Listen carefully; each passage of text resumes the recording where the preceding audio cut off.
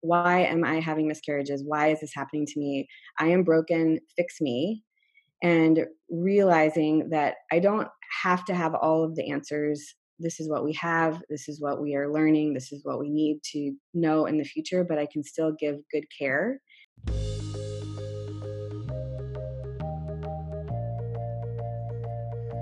Welcome to the Mastering Your Fertility podcast. The show is all about reclaiming health, enhancing fertility, and preparing for pregnancy. We're Dr. Haley Nye and Kristen Cornett, and your hosts and the creators of the online fertility platform, Tiny Feet. At Tiny Feet, we take a very unique functional medicine approach to helping couples overcome fertility struggles, conceive successfully, and have healthy, thriving babies.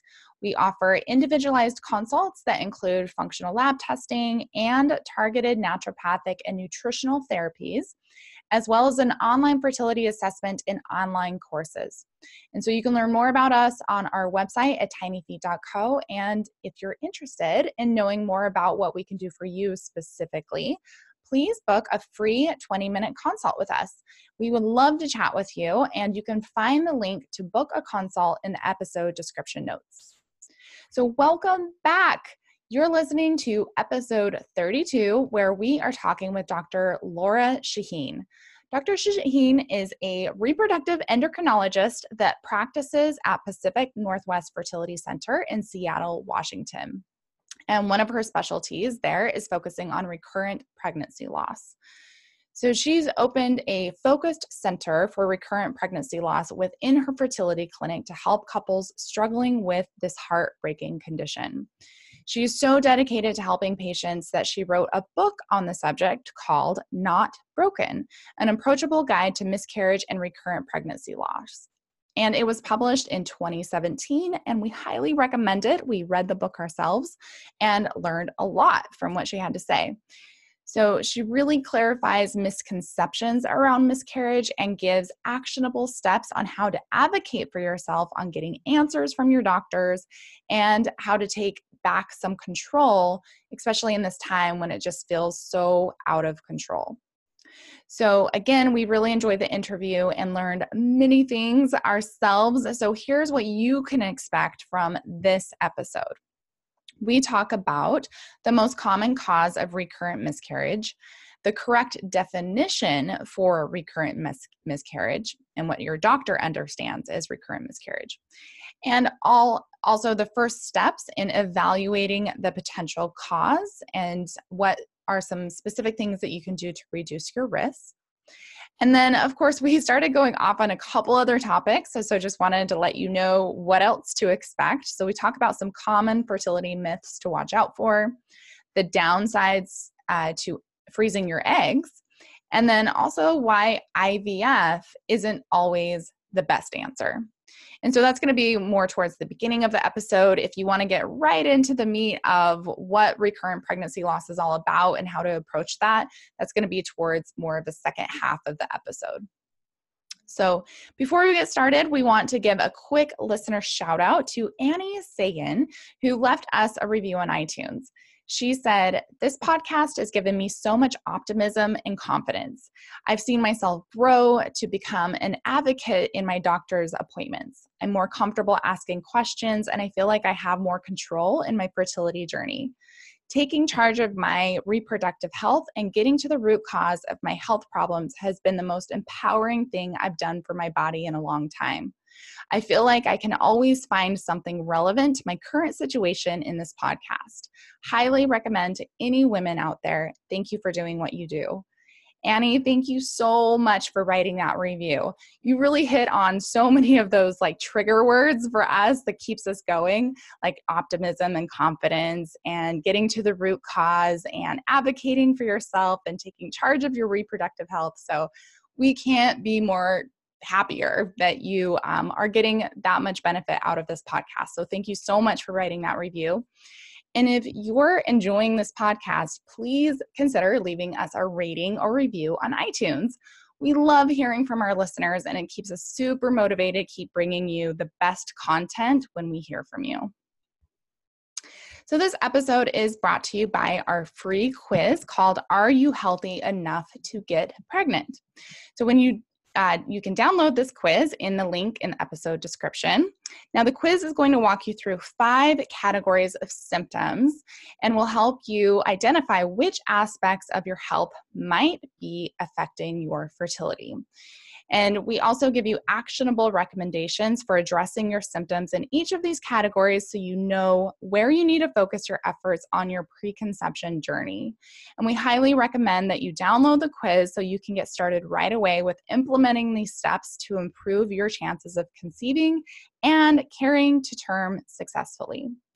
To learn more about your particular symptoms and how they relate to fertility, please check out episode 16, which is called Are You Healthy Enough to Get Pregnant? So this is one of our most popular episodes because we give you a lot of actionable steps to get started addressing your symptoms that are specific within that downloadable quiz. So we hope you enjoy. All right, let's get started with properly introducing our amazing guest.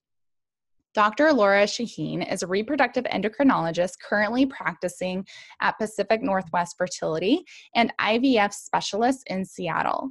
Originally from North Carolina, Dr. Shaheen graduated with a Bachelor of Science in Biology from Georgetown University in Washington, D.C., and completed her training in medical school at Wake Forest University School of Medicine, residency in obstetrics and gynecology at the University of California at San Francisco, and fellowship in reproductive endocrinology and infertility at Stanford University.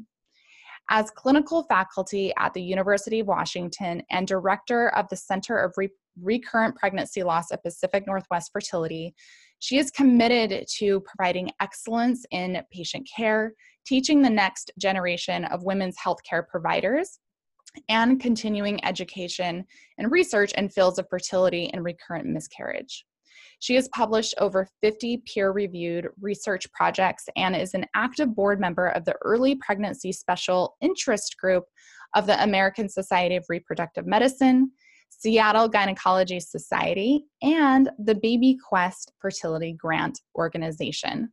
Dr. Shaheen is an accomplished author of her own blog and 3 patient-centered books on integrative approach to fertility care and recurrent miscarriage, including her best-selling book that we're going to be talking about today, Not Broken.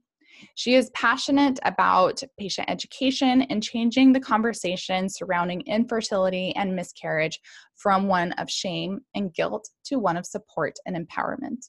And you can learn more about Dr. Shaheen on her website at drlaurashaheen.com and connect with her at Dr. Laura Shaheen. That's SHAHINE on Instagram, Twitter, and Facebook. And those links will also be in the description.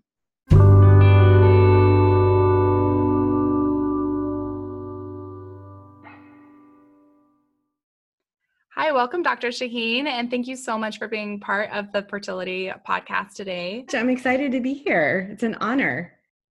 Awesome. Yeah, we are so excited to have you. So first of all, tell us a little bit about your background and how you became a reproductive endocrinologist working in the facility up in Seattle. Absolutely. So I always knew that I wanted to be a doctor, although nobody in my family is a physician. It's just something I was always drawn to. And in medical school, I loved everything that I did. And finally, my last rotation was obstetrics and gynecology. And it's just like a light bulb. Women's health, a little bit of surgery, delivering babies. It just seemed fantastic, a great fit. And through the 4 years of OB/GYN residency, just absolutely loved it, but was introduced to the field of fertility. And it really combined a lot of my passions, really helping people at a really vulnerable time. All the technology, I just knew that I would never stop learning. And just really being able to help people build their families. It just seemed like a great fit for me. And I'm very fortunate that I got the fellowship in reproductive endocrinology. And in looking for a good fit, I just found this incredible practice in Seattle Pacific Northwest Fertility. It just combined so much of what I wanted, putting patients first. A smaller practice. I would be the third doctor. Really a physician-owned practice. So being able to make decisions based on what we thought was right for the patients is very empowering. And so, I could talk for hours about it, but that's the Cliff Notes version. I love the passion for sure. Yeah. And when you were at is it Stanford that you did your residency in? Was it fellowship as well? Or So I did the OBGYN residency at the University of California in San Francisco. That was the 4 years of delivering babies. And then my fellowship in reproductive endocrinology was at Stanford. Great. Okay. And then is that when your mentor opened up a recurrent pregnancy loss center? Exactly. So I was in the right place at the right time to learn something really interesting and a unique way of looking at trying to learn about a problem that we still are learning a lot about, is a humble way to put it. So my mentor, Ruth Lottie, who is still at Stanford, and she's now the residency and fellowship program director. She decided to open up a center for recurrent pregnancy loss while I was there. So I learned a lot being in the right place at the right time. And what I really appreciated was her collaborative approach in gathering experts and interested parties from lots of different fields, basic science, immunology, gastroenterology, of course, obstetricians and high risk um, uh, gynecologists, just because with how much information is out there, we really can't read every single study. And a complicated field like women's health, reproduction, miscarriage, there's so many components. I loved just bringing these people together. And you loved it so much that did you open up your own center up at Pacific Northwest Fertility? Right. And that was not something that I was planning on, I would say. I started my practice at Pacific Northwest Fertility and just really enjoyed the first year taking care of fertility patients and learning how to, you know, be, my own, I guess I've been taking care of patients since medical school, but it's different when you're the attending and you're making the decisions. And so really enjoyed that. And I kept seeing people that had multiple miscarriages and realizing that there really wasn't anyone in the area that was really focused on it. There are several reproductive endocrinologists, but it's not something that a lot of people focus on. And I realized that I had a unique background and talked to my partners and said, this is something that I feel really compelled to do. I was actually reluctant and quite nervous. I felt like it was a huge responsibility because I certainly don't know everything. But the fact that I had that background and that I cared and that I was willing to continue to learn, it was a big leap of faith on my partners and myself, but never looked back. I'm glad I did it. We're glad you did it too. And so that led you to writing a book, right? Well, your first book was setting the seeds to pregnancy. Yeah. Right. Like, I fell into writing sort of accidentally too. So the very first person that referred a patient to me when I moved up to Seattle and started my practice in 2009 was an acupuncturist, and her name is Stephanie Gianarelli, and she's a fertility acupuncturist and had her own practice in Seattle. And I came from San Francisco and the Bay Area, where there's definitely more of a balanced and integrative approach. But this is a long time ago, and that was still pretty wild for an acupuncturist to refer to an IVF doctor. I put in air quotes. And so I picked up the phone and started talking to her, really built a friendship, and we've shared a lot of patients through the years. And she had been working on a book, Planting the Seeds of Pregnancy, really trying to discuss an integrative approach, or excuse me, she was really doing a traditional Chinese medicine approach to fertility and trying to explain just the vocabulary is different, but we're all trying to do the same thing. The healthier we are, the more balanced we are, the more receptive we are to getting pregnant, and trying to make it a readable thing for an audience that's, Western comfortable. And she's like, I just really want somebody else to write a little bit more about the Western approach, what to expect if you go to a fertility doctor, and what is an intrauterine insemination, and how is IVF different. So I was like, okay, I'll write a chapter. And that turned into another chapter, another chapter. And it really became a collaborative approach. And we ended up publishing. And so that was my first delve into being an author. And I really enjoyed it. And then after 5 or 6 years of the Center for Recurrent Pregnancy Loss, I published a lot of academic papers, but I just found that I kept saying the same thing in consults. It was to different people, and every interaction with the patient is different, but I kept saying the same thing. I kept doing the same tests, and the nurses were reporting and patients were reporting, they were asking the same questions over and over again. And I was like, if I wrote this down, I think I could actually make this easier for people. And so it started off with a couple blog posts here and there. And, I was like, well, I've actually published a book before. So that came out. And the way it works in the practice, I actually, I give it to every patient that I see. And that's what it's designed for. It's supposed to be able to say, there is no way that you are going to retain everything that I say to you in an hour. So we're talking on a high level, but if you want to delve into the things that we're talking about, here you go. I think it's such an amazing resource. I mean, I read the entire thing cover to cover, and I was just kind of blown away by just how much information you provided and the different perspectives that you offered. And I think that's really helpful for patients, and talking about the integrative side of things and some of the ways that patients can support their health. It's not all just about like, oh, you have to treat this way. It's these are all the different ways that you can support your health that will help you, be more confident on this journey and just make the whole process better and easier. So I really appreciated what you did with Not Broken. Thank you. I really appreciate that. I think it took me a long time of disappointing a lot of patients, or getting comfortable with the unknown, and sitting across from somebody time and time and time again who is looking to me for an answer. Why am I having miscarriages? Why is this happening to me? I am broken, fix me. And realizing that I don't have to have all of the answers. This is what we have. This is what we are learning. This is what we need to know in the future, but I can still give good care. And I think it's one of the reasons a lot of people, physicians, especially Western trained physicians, don't really focus on miscarriage. There's not a lot of answers, and it's a very uncomfortable place to be when you go into a field to fix people. It's much easier to diagnose high blood pressure, give a prescription, and see them again later. I mean, we should really focus on lifestyle issues in that factor as well.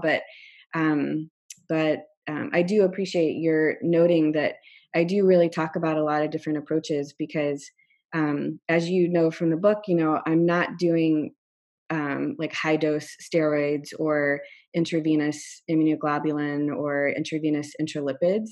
And it took me a long time to be able to feel confident in talking to patients about that, because gosh, so many people, they just want to do something, and doctors just want to do something.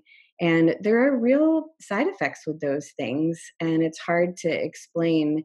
Um, it's not that I'm not doing something for you. I'm trying to, keep you safe. And I just want you to learn about all the different options, and not just do something that really could cause harm. Yeah, I mean, you talked about this area of medicine as like a kind of a big gray area. There's still so much that we don't know. And it's hard because there's a lot of information out there that women are coming across from different avenues. And, you do kind of have to be in that position where you have to make a decision about what you're going to kind of entertain in terms of treatment in your practice based on the best available evidence that we have right now. So I think you did a really good job of kind of walking the line and talking about some of the therapies that maybe you don't necessarily support based on the evidence, but at least acknowledging that those are there and talking about some of the risks and the benefits to those things. So, And I do have patients that do still seek that treatment. I don't prescribe it, and I just talk to them about how I feel. But if they're doing it, I'm saying just let's be honest, because the worst is when the patient gets stuck in the middle where they're kind of going between different providers and might not tell their Western medicine provider that they're doing, say, acupuncture, which is not one of the controversial things that we're talking about, but they're just they hide what they're doing, and I think that's the worst, because if we don't know, then we can't talk about it.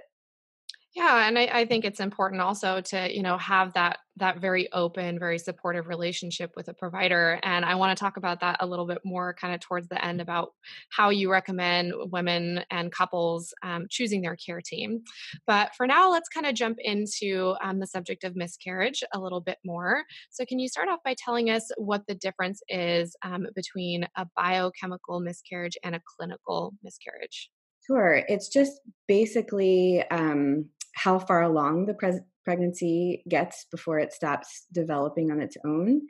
And the difference between them is very important in academic papers and for medical records. And we do, think about them differently. And as far as like definitions, it's important. But I think there's definitely a difference between, clinically and what we think about it, medically and in textbooks, and what women feel. And that's really important to note. So, a clinical miscarriage is a pregnancy that stops developing on its own after the point where you can see something on ultrasound, or you can have a tissue diagnosis. And so, in general, that's about 5.5 weeks and further, because even at about 5.5 weeks, you can see a gestational sac on ultrasound. So if you can see something on ultrasound, or somebody has a DNC, or they have tissue that they bring in, it can be tested. That's considered a clinical miscarriage. Whereas a biochemical miscarriage, there's a positive pregnancy test, either a home test or a blood test that definitely says that the pregnancy hormone is, being made by the body. There is implantation, but it stops developing before you can see anything on ultrasound. And so, it's kind of it's a gray area. If someone's had ultrasounds, it can be very clear. Sometimes people, they find out that the pregnancy stopped developing when they are 10 weeks along. They haven't had a period in 10 weeks, but yet, and there's been no bleeding, but there's nothing on ultrasound. So that's technically a biochemical miscarriage. Does that make sense? Yeah. I said that very. You call that missed miscarriage? Well, if there's something on ultrasound, and the person hasn't started bleeding or passing any tissue, but there's no heartbeat, or the pregnancy, you can do an ultrasound and then a week later there's no change or no development in that week, but yet again there's no signs of miscarriage like bleeding or cramping, that's considered a missed miscarriage. Mm-hmm. And actually they say missed abortion if you really want to get to the medical, or what you'd read in a medical chapter book. Right. Yeah. I wanted to clarify that too, because in the medical research, we talk about spontaneous abortion or missed abortion, and that could be really triggering for women when they don't understand that we're referring to miscarriage. And so could you just touch on that a little bit? Sure. Abortion is just a pregnancy that stops developing before, or let's say a pregnancy that stops, no matter whether someone initiates that pregnancy to stop or it happens naturally, but a pregnancy stops before usually 20 weeks, or some people say before a live birth. Okay. Mm-hmm. And in lay terms, we think of abortion as a pregnancy that's stopping because somebody's taking an action, whether they're taking a pill to induce cramping, or whether they have a procedure called a dilation and curettage, or DNC, to actively stop the pregnancy developing. But if a pregnancy develops or stops developing on its own naturally, we refer to it as a miscarriage. But even on on bills from medical insurance, it'll say the word abortion, because that's how the terms are, listed when you're a doctor and you're having to check off these codes, and somebody talk about a trigger, they get the medical bill and it says, missed abortion. And they're like, I didn't have an abortion. And it's just, I feel so. Wow, how many times you had to clarify that with patients, Yeah. I'm sure. Well, it's good that you went over that in the book and Yeah. discussed the difference and explained that and acknowledged that that might be triggering for some patients. Yeah. So we definitely won't be able to go into all of the causes of miscarriage, but can you talk about some of the ones that we know of from research? Sure. The most common cause of a first trimester miscarriage is a chromosomal imbalance in the pregnancy itself, just the way that particular egg and sperm came together, and the chromosomes. There's an extra chromosome or missing one. So if you're able to test pregnancy tissue for this, depending on a lot of factors, anywhere from 60 to 80% of the time, you will find that that is exactly why the pregnancy stopped developing on its own. It's a genetic issue that has nothing to do with the people that are getting pregnant or stress or wine or intercourse or all those things that people worry about. It's really something that happened at fertilization. And, we've learned so much in studying genetics, and especially in the field of IVF and the ability to screen embryos for chromosomal information before you transfer embryo. And human reproduction, this sounds really weird, but it's so inefficient. Like, there are so many of the embryos that we make are not going to be babies, and that doesn't take away the physical pain or emotional pain of going through a miscarriage or a loss when you are so ready to add to your family. But that really is the reality of getting pregnant. Yeah, it is, Yeah. unfortunately. But I Yeah. mean, it's good to know that the odds are still really in your favor for the next time around after a miscarriage. That doesn't necessarily help to hear like, oh, just keep trying, it'll be fine. But it is good to know that the statistics are in your favor for a successful pregnancy the next time around after a miscarriage. Absolutely. Every pregnancy is a new opportunity and a great study that will never be able to be repeated again in the same way, from Brigham, and it was published in the 1990s. Just looking at age and how many times someone had gotten pregnant, and no intervention whatsoever, no aspirin, no progesterone, no IVF, just what happens with the next pregnancy if they just are able to try again. And even at that point, if someone was 40 years old and they'd had 5 miscarriages, the 6th time that they conceived, 50% of the time they had a baby. Those are pretty good statistics. I mean, especially given the history there. Absolutely. Right. So And the it's so age. good. Yeah. Yeah, it's so good that we are getting information out there that, 1 in 4 pregnancies will end in miscarriage, and age is a huge predictor of miscarriage and difficulty starting your family. But there's a tipping point where we're, almost talking about it without positive facts. So women are coming to me in such fear, like, oh my God, age 35 is this like cliff. And if I don't have my family by age 35, I never will. And I'm like, yeah, okay, all right. Yes, fewer of the eggs are perfect after age 35. The miscarriage rate does go up, but most people have their families just fine after 35, so it's kind of, there's got to be some balanced information out there. Yeah, I wanted to ask you about some common misconceptions when it comes to fertility. You just mentioned one of them, and also what you kind of hear in the fertility clinics. Why people end up there, and what are some misconceptions? Absolutely. Those are fun. I try to do a fertility myth every Friday on my Instagram account. And it's just been really fun and informative, because I get lots of people messaging me ideas. So some of the most popular ones are, if I've had a baby before, and this is especially for men, if I've fathered a pregnancy before, then there's nothing wrong with me. I don't even need to do a semen analysis. Like, I'm all good, right? And another one is, My family's fertility history is going to be my story.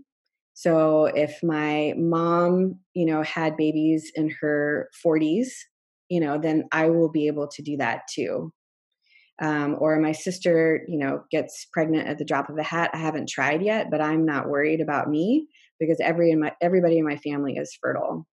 Um, some other ones are, that miscarriage is my fault, right? That it's me. I'm broken. That it's something that I'm doing wrong, or it's my immune system that's rejecting a baby. When in reality, it's almost always an embryo issue. So those are top three, and there's just millions. Yeah, that's definitely true. I know you mentioned on another podcast I was listening to about women thinking, this is wonderful, but the idea of like, oh, we can start freezing our eggs. And I know that we can. And like I said, how awesome that science is advanced enough to be able to freeze our eggs. But you did mention that like that there's definitely some side effects to freezing eggs, or maybe science just isn't quite there yet as much as we think it is. Yeah, that's if you're just paying attention to social media or reading People magazine, it seems like it's easy and 100% successful and a guarantee. And I am a huge proponent of egg freezing, and I do think it is an incredible technology. But I think people should be very, very well counseled before they do it, because it is not a guarantee and it's not 100%. And people, make it an empowering choice, but it's a backup. I worry about people making huge life decisions based on having some eggs in the freezer, because when they, there's a whole generation of women that right now are the pioneers, and we've got some data, but most people who have frozen their eggs haven't used them yet. And so it's really going to be 5 or 10 years from now when we really realize, how it works. And again, huge proponent, but it was, the first baby that was born from a frozen egg was 1986. So you're like, oh my gosh, this is old technology. This is great. But you know what? That was a miracle. And it was really, really, really hard to replicate that. And it wasn't lifted as an experimental procedure label by ASRM until 2012. Oh, And wow. now that's Relatively 7 years, new. but that's, Yeah. in my lifetime. And I think it's really important. So my clinic is really unique in that we've been freezing and using eggs since 2009, but the majority of them are with our donor egg bank. And so these are like 25-year-old eggs. And we even see that different people, even if they're the same age, their eggs freeze and thaw and work differently. So even when you give somebody statistics based on, oh, you're freezing your eggs when you're 32, this might be based on a couple of hundred people that have come back to use them. But we still have a lot to learn. So again, huge positive, wonderful thing. But if you really want me to get up on my soapbox, I think we've got to find a way to help women have babies when their bodies are ready to do it, not just kick the can down the road. It's so hard for women because, your most fertile years are your most like career building years. And, like the physicians have a huge rate of infertility because they're waiting, because they're doing residency and fellowship. And I'm a great example of that, waiting and waiting and waiting to have a kid. So anyway, you didn't ask all of that, but I could talk for a while on that Oh, too. that's great. I'd also like to ask about IVF because I think a lot of women and couples sort of view IVF as like the ultimate, fertility treatment, but it's not necessarily right for everybody. So, can you kind of talk about that a little bit? Oh, absolutely. I know. I'm a IVF doctor that often talks to people about not doing IVF, because it's not a perfect treatment for everyone. Um, People really do hold it up on a pedestal. If it's this most advanced technology and it's certainly darn expensive, it's just got to work. And again, you're kind of, I think because people are talking about it so much, they sort of feel like everybody else is doing IVF and it's got to be working for them. So people almost are a little bit flippant about it. more than when I started practicing. When I started practicing, it was like the last extreme. You tried everything else that you could before you went to IVF. It was this, final straw. And now people are a little bit more casual about it and actually jumping to it and assuming that we're going to do it a little bit quicker. But IVF is only as good as the eggs and sperm that we have to work with. It was, invented for people with blocked fallopian tubes. 41 years ago. It's a way to bypass fallopian tubes. It's great for male factor. If someone has a low sperm count, but they still have sperm, we can really help the sperm fertilize eggs in the lab. But the final frontier is really eggs. So women with really poor egg quality or low ovarian reserve, sometimes they are, very quick to want to do IVF and get very frustrated when I have to say, listen, the chances of this working are really, really low for you. It might take multiple cycles and, we can do everything that we can, but I got to be transparent and honest with you before we get started. Yeah, I think that's really important to think about and to realize that there are cases where, IVF is not a fix-all for every fertility problem. So I do think it is definitely put on a pedestal in the fertility community. And I think people who haven't gone through infertility or, experienced any trouble conceiving at all, they kind of just think, well, why haven't you done IVF yet? They talk to somebody who's going through a fertility struggle and they're like, okay, so when are you starting IVF, or why haven't you done it yet? This will get you a baby faster. Like, why wouldn't you do that? And there are some very real reasons that a couple might not want to do that, either because, they are struggling with egg quality or ovarian reserve, or just that they don't necessarily want to take on the financial burden or maybe even just the side effects. I mean, it's a tough procedure to go through. Mm-hmm. It's not just like a piece of cake. Right. Exactly. Yeah. I don't think people really understand it until they're kind of knee deep in it. Like once they get all the stimulation and, the other drugs and the multiple ultrasounds and all that. And it's a big undertaking. And then they're like, okay, well, I guess we're in it. Let's go. I think it's something that you can't really prepare for either, because it's kind of unlike any medical treatment that you would have ever gone through before. So it's hard to know what it's going to be like until you actually go through and do it. Right. And I'm trying to find ways to talk to people and my patients about it. There's so much, like, you're preparing for the meds and the appointments, and you're trying to continue your life, right? Like whether it's work or, having children or going to school. And then on top of that, you're adding all of this other, appointments and shots and calling insurance companies, and just the mental part is huge. The what if, and it takes up a lot of space and emotional energy. Yeah, definitely true. So we're going to move the conversation back to pregnancy loss, because that's kind of what we wanted to focus on since you wrote this amazing book. And the one thing I wanted to ask you about miscarriages. So if a woman has a miscarriage, which we know is very common, right? 1 out of 4 have it, especially when they know that they've had a positive pregnancy test. And so what is your suggestion? So if they come to you as a doctor and either they've had 1 or 2 or 3, like at what point do you start investigating other causes, and like what would be your first line test that you would start? Sure. Start with? So one clarification is, and I see this all the time on social media and in articles, people say 1 in 4, and they assume that means 1 in 4 women have had a miscarriage, but it's actually 1 in 4 pregnancies. So I would argue it's more than 1 in 4 women. And that's actually not really including biochemical miscarriages. And so if you include that, that's higher. It's basically everyone, right? Mm-hmm. So anyway, I just think that's really important. And, a lot of the fertility hashtags are 1 in 8, because it really is 1 in 8 couples in the United States meet the definition of infertility. But I just wanted to say, I think the 1 in 4 is really 1 in 4 pregnancies, because it's about a 25% miscarriage rate if you're in your 20s and 30s. And so I've really researched that, because I'm like, oh, is it 1 in 4? And when I'm doing posts, I'm like, hey, I want to make sure that I'm giving out facts. So I think it might even be more than that. Yeah.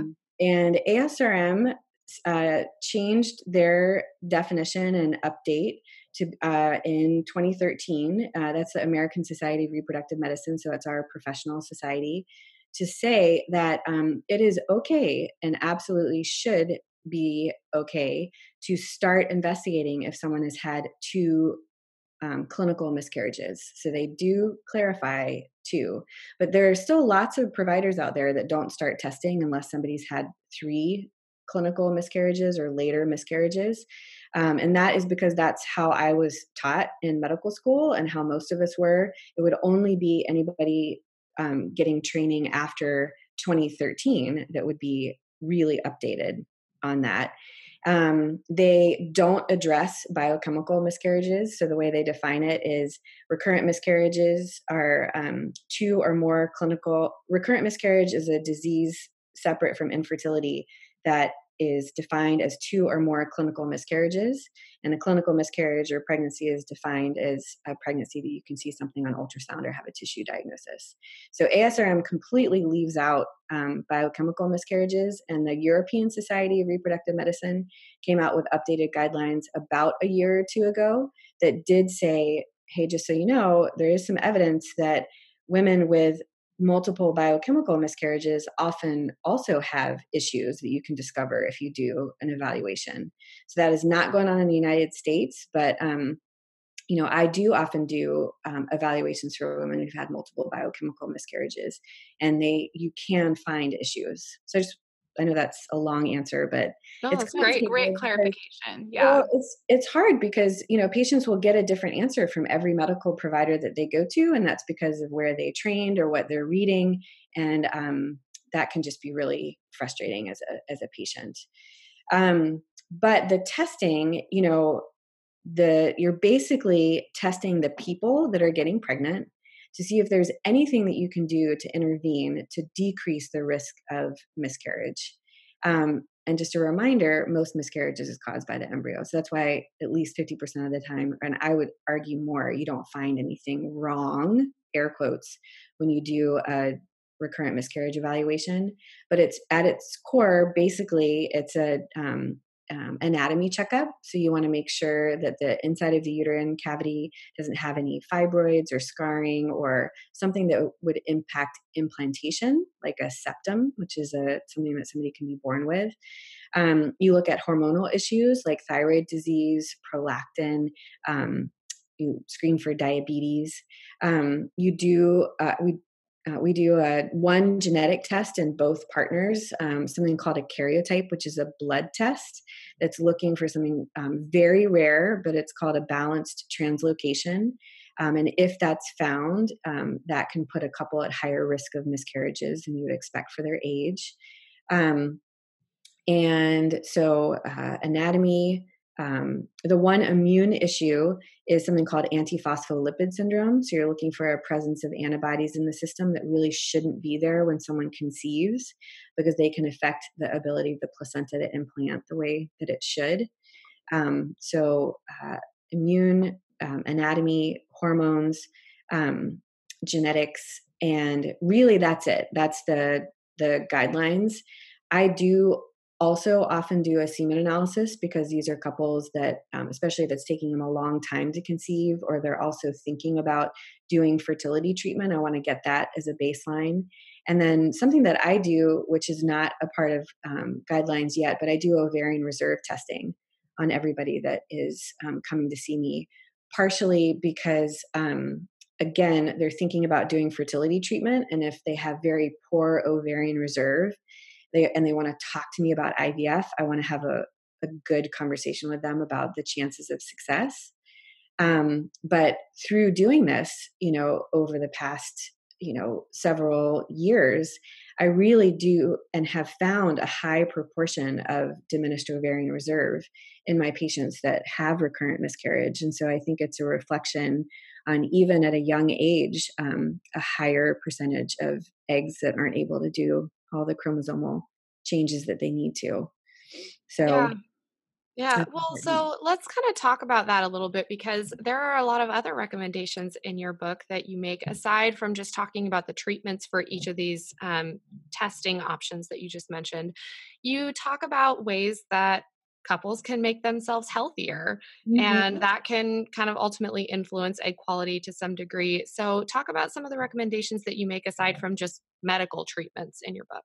Absolutely. And that's one of my favorite things to talk about because when you're trying to have your family, you feel so out of control, right? And a lot of times we don't find an answer. Like we don't find a thyroid issue that I can prescribe a medication for. And so becoming healthier or looking at things that you can control can be very empowering for patients. So I think about, of course, smoking, heavy alcohol use, marijuana, managing stress. Like we can't just eliminate stress. It's just like a misnomer. You can't be like, oh, I'm just not going to have any stress today. But if we can work on managing stress, I think it's helpful for us as human beings. I don't necessarily think that stress causes miscarriage, but if you are having multiple miscarriages, you are going to be stressed. And so why not work on that? Mhm. And then I do a lot of talk and advocacy around environmental toxins and its impact on egg quality, sperm quality, and miscarriage risk. And I really opened my eyes to this as I was researching for the books. And when I first learned about all of this, it was very unsettling. And so you have to take it with a grain of salt and just sort of slowly take it in over time, but it's pretty disturbing just how overwhelming the evidence is that plastics, like BPA and phthalates, which are plasticizers as well, but also in a lot of our beauty products and home products, absolutely impact egg quality, sperm quality, and miscarriage rate. So I talk about just kind of taking it one product at a time, using apps like ewg.org or the Think Dirty app, where you can, just you running out of shampoo. Okay, great. Why don't you turn over the barcode and get your phone and check and see just how toxic that shampoo is. Yeah, it's pretty toxic. All right, let's go find a new one. It's you can't just like go through your entire home, right? But trying to get plastic and heating up food kind of out of your kitchen. So if you have a plastic Tupperware and you're um, heating it up in the microwave, you're going to be getting toxins into that food. So I talk a lot about that.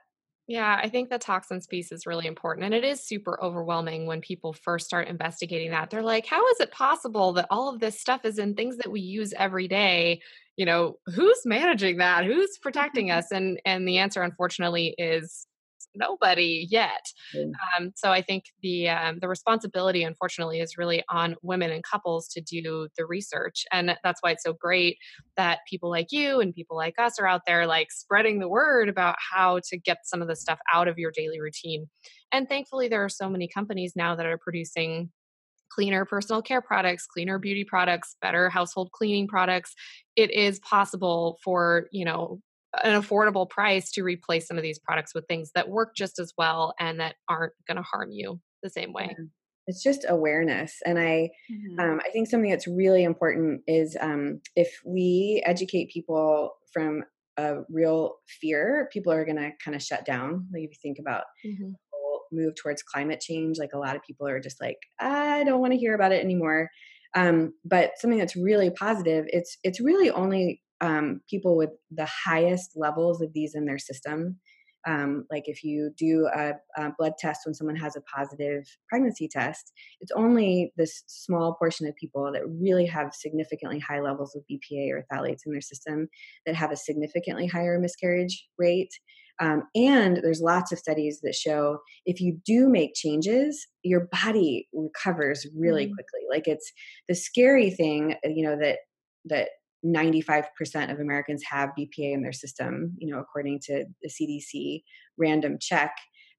That's scary. Like we are being exposed to them all the time, but little changes can drastically decrease the amount that is in your system. So that's very positive. Yeah, definitely. I find this very empowering. I mean, it's initially overwhelming, but it's empowering, especially in a case of recurrent pregnancy loss where you are looking to regain some semblance of control over the situation. And this is something that you do have control over. There are great options, and it can be done. And there are people out there that are helping to, spread the word and make it easier for couples to do that. Absolutely. That's great. Exactly. I hope it's a positive message. Yeah, it's a couple of facts. Europe is so different from the United States. So, United States, the last time legislature was passed to limit a chemical in a beauty product was in the 1930s. And think about how many different products have come on the market since then. A Yeah. total of 11 chemicals have been banned for use in the United States, and in Europe, it's over 1,500. Yeah, they are definitely more on top of the research about how these things Yeah, affect us, and they are making changes. So, I mentioned earlier that I wanted to ask you about this, and we're getting towards the end, so I definitely want to cover it. But I wanted to talk about what women and couples should be looking for in their care team, especially if they're struggling with their fertility or they're looking for somebody to help them through recurrent pregnancy loss. What should they be looking for when it's time to choose a provider? absolutely. I think there's got to be a connection or a feeling with the practice, and it can start with that very first visit where you just ask the question, "How am I going to get my questions answered?" And knowing that you're going to be able to communicate, get your questions answered, feel respected. And it also, part of it, there's a couple of things. Like if you're planning to do IVF, it is very important that you find a center that has good success rates and has a lab that is, you know, doing really, really well. I don't think in the lay public people really realize how important the IVF lab is for success. And so that is a big part of it. But then if you're looking for care for recurrent pregnancy loss, that doesn't necessarily have to involve IVF. And it's an ongoing process. So you want to look for somebody that is going to be compassionate, and ask the question, when I have a positive pregnancy test, like, what are we going to do? Are you going to be like a previous provider that won't see me until I'm 10 or 12 weeks along? Because you know what? I've lost every pregnancy between 6 and 8 weeks. Like, will you see me early? Like, if that's going to make me feel better, will you see me early?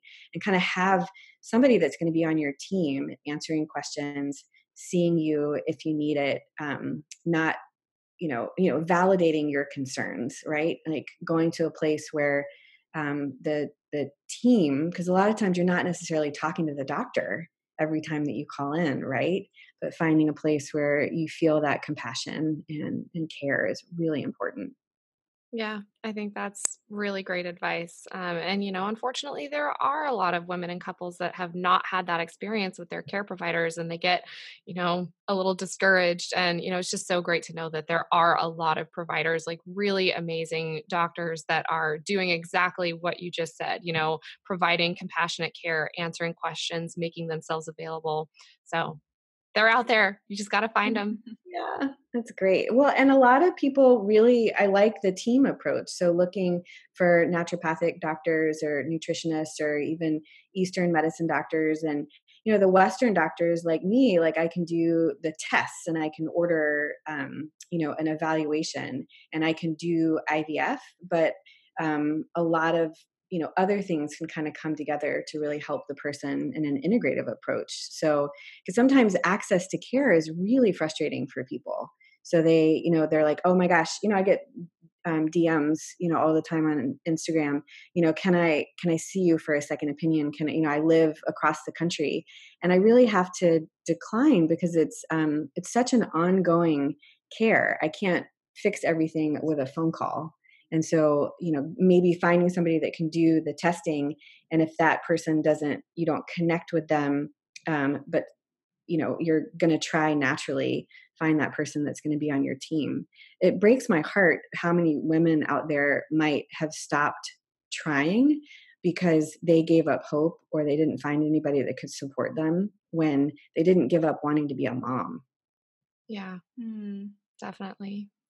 So I think the last question we have that we like to ask all of our podcast guests is, what is your pearl of wisdom that you want women to walk away from this episode with? Oh, I love it. Be an advocate for your own care.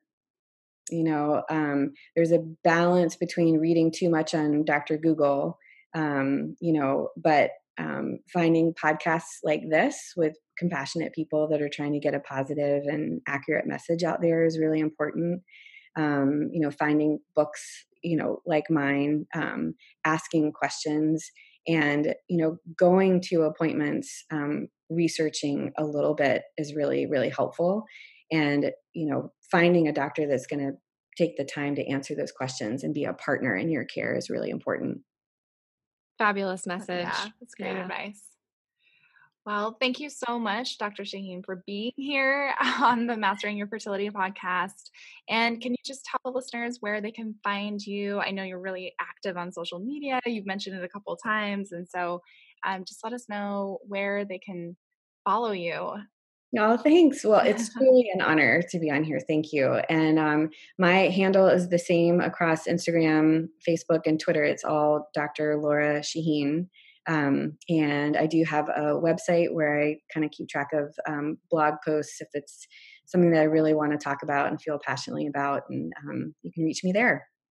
All right. We will definitely make sure to link to those in the show notes. And thanks so much again for being with us. Have a great rest of your day. Thank you.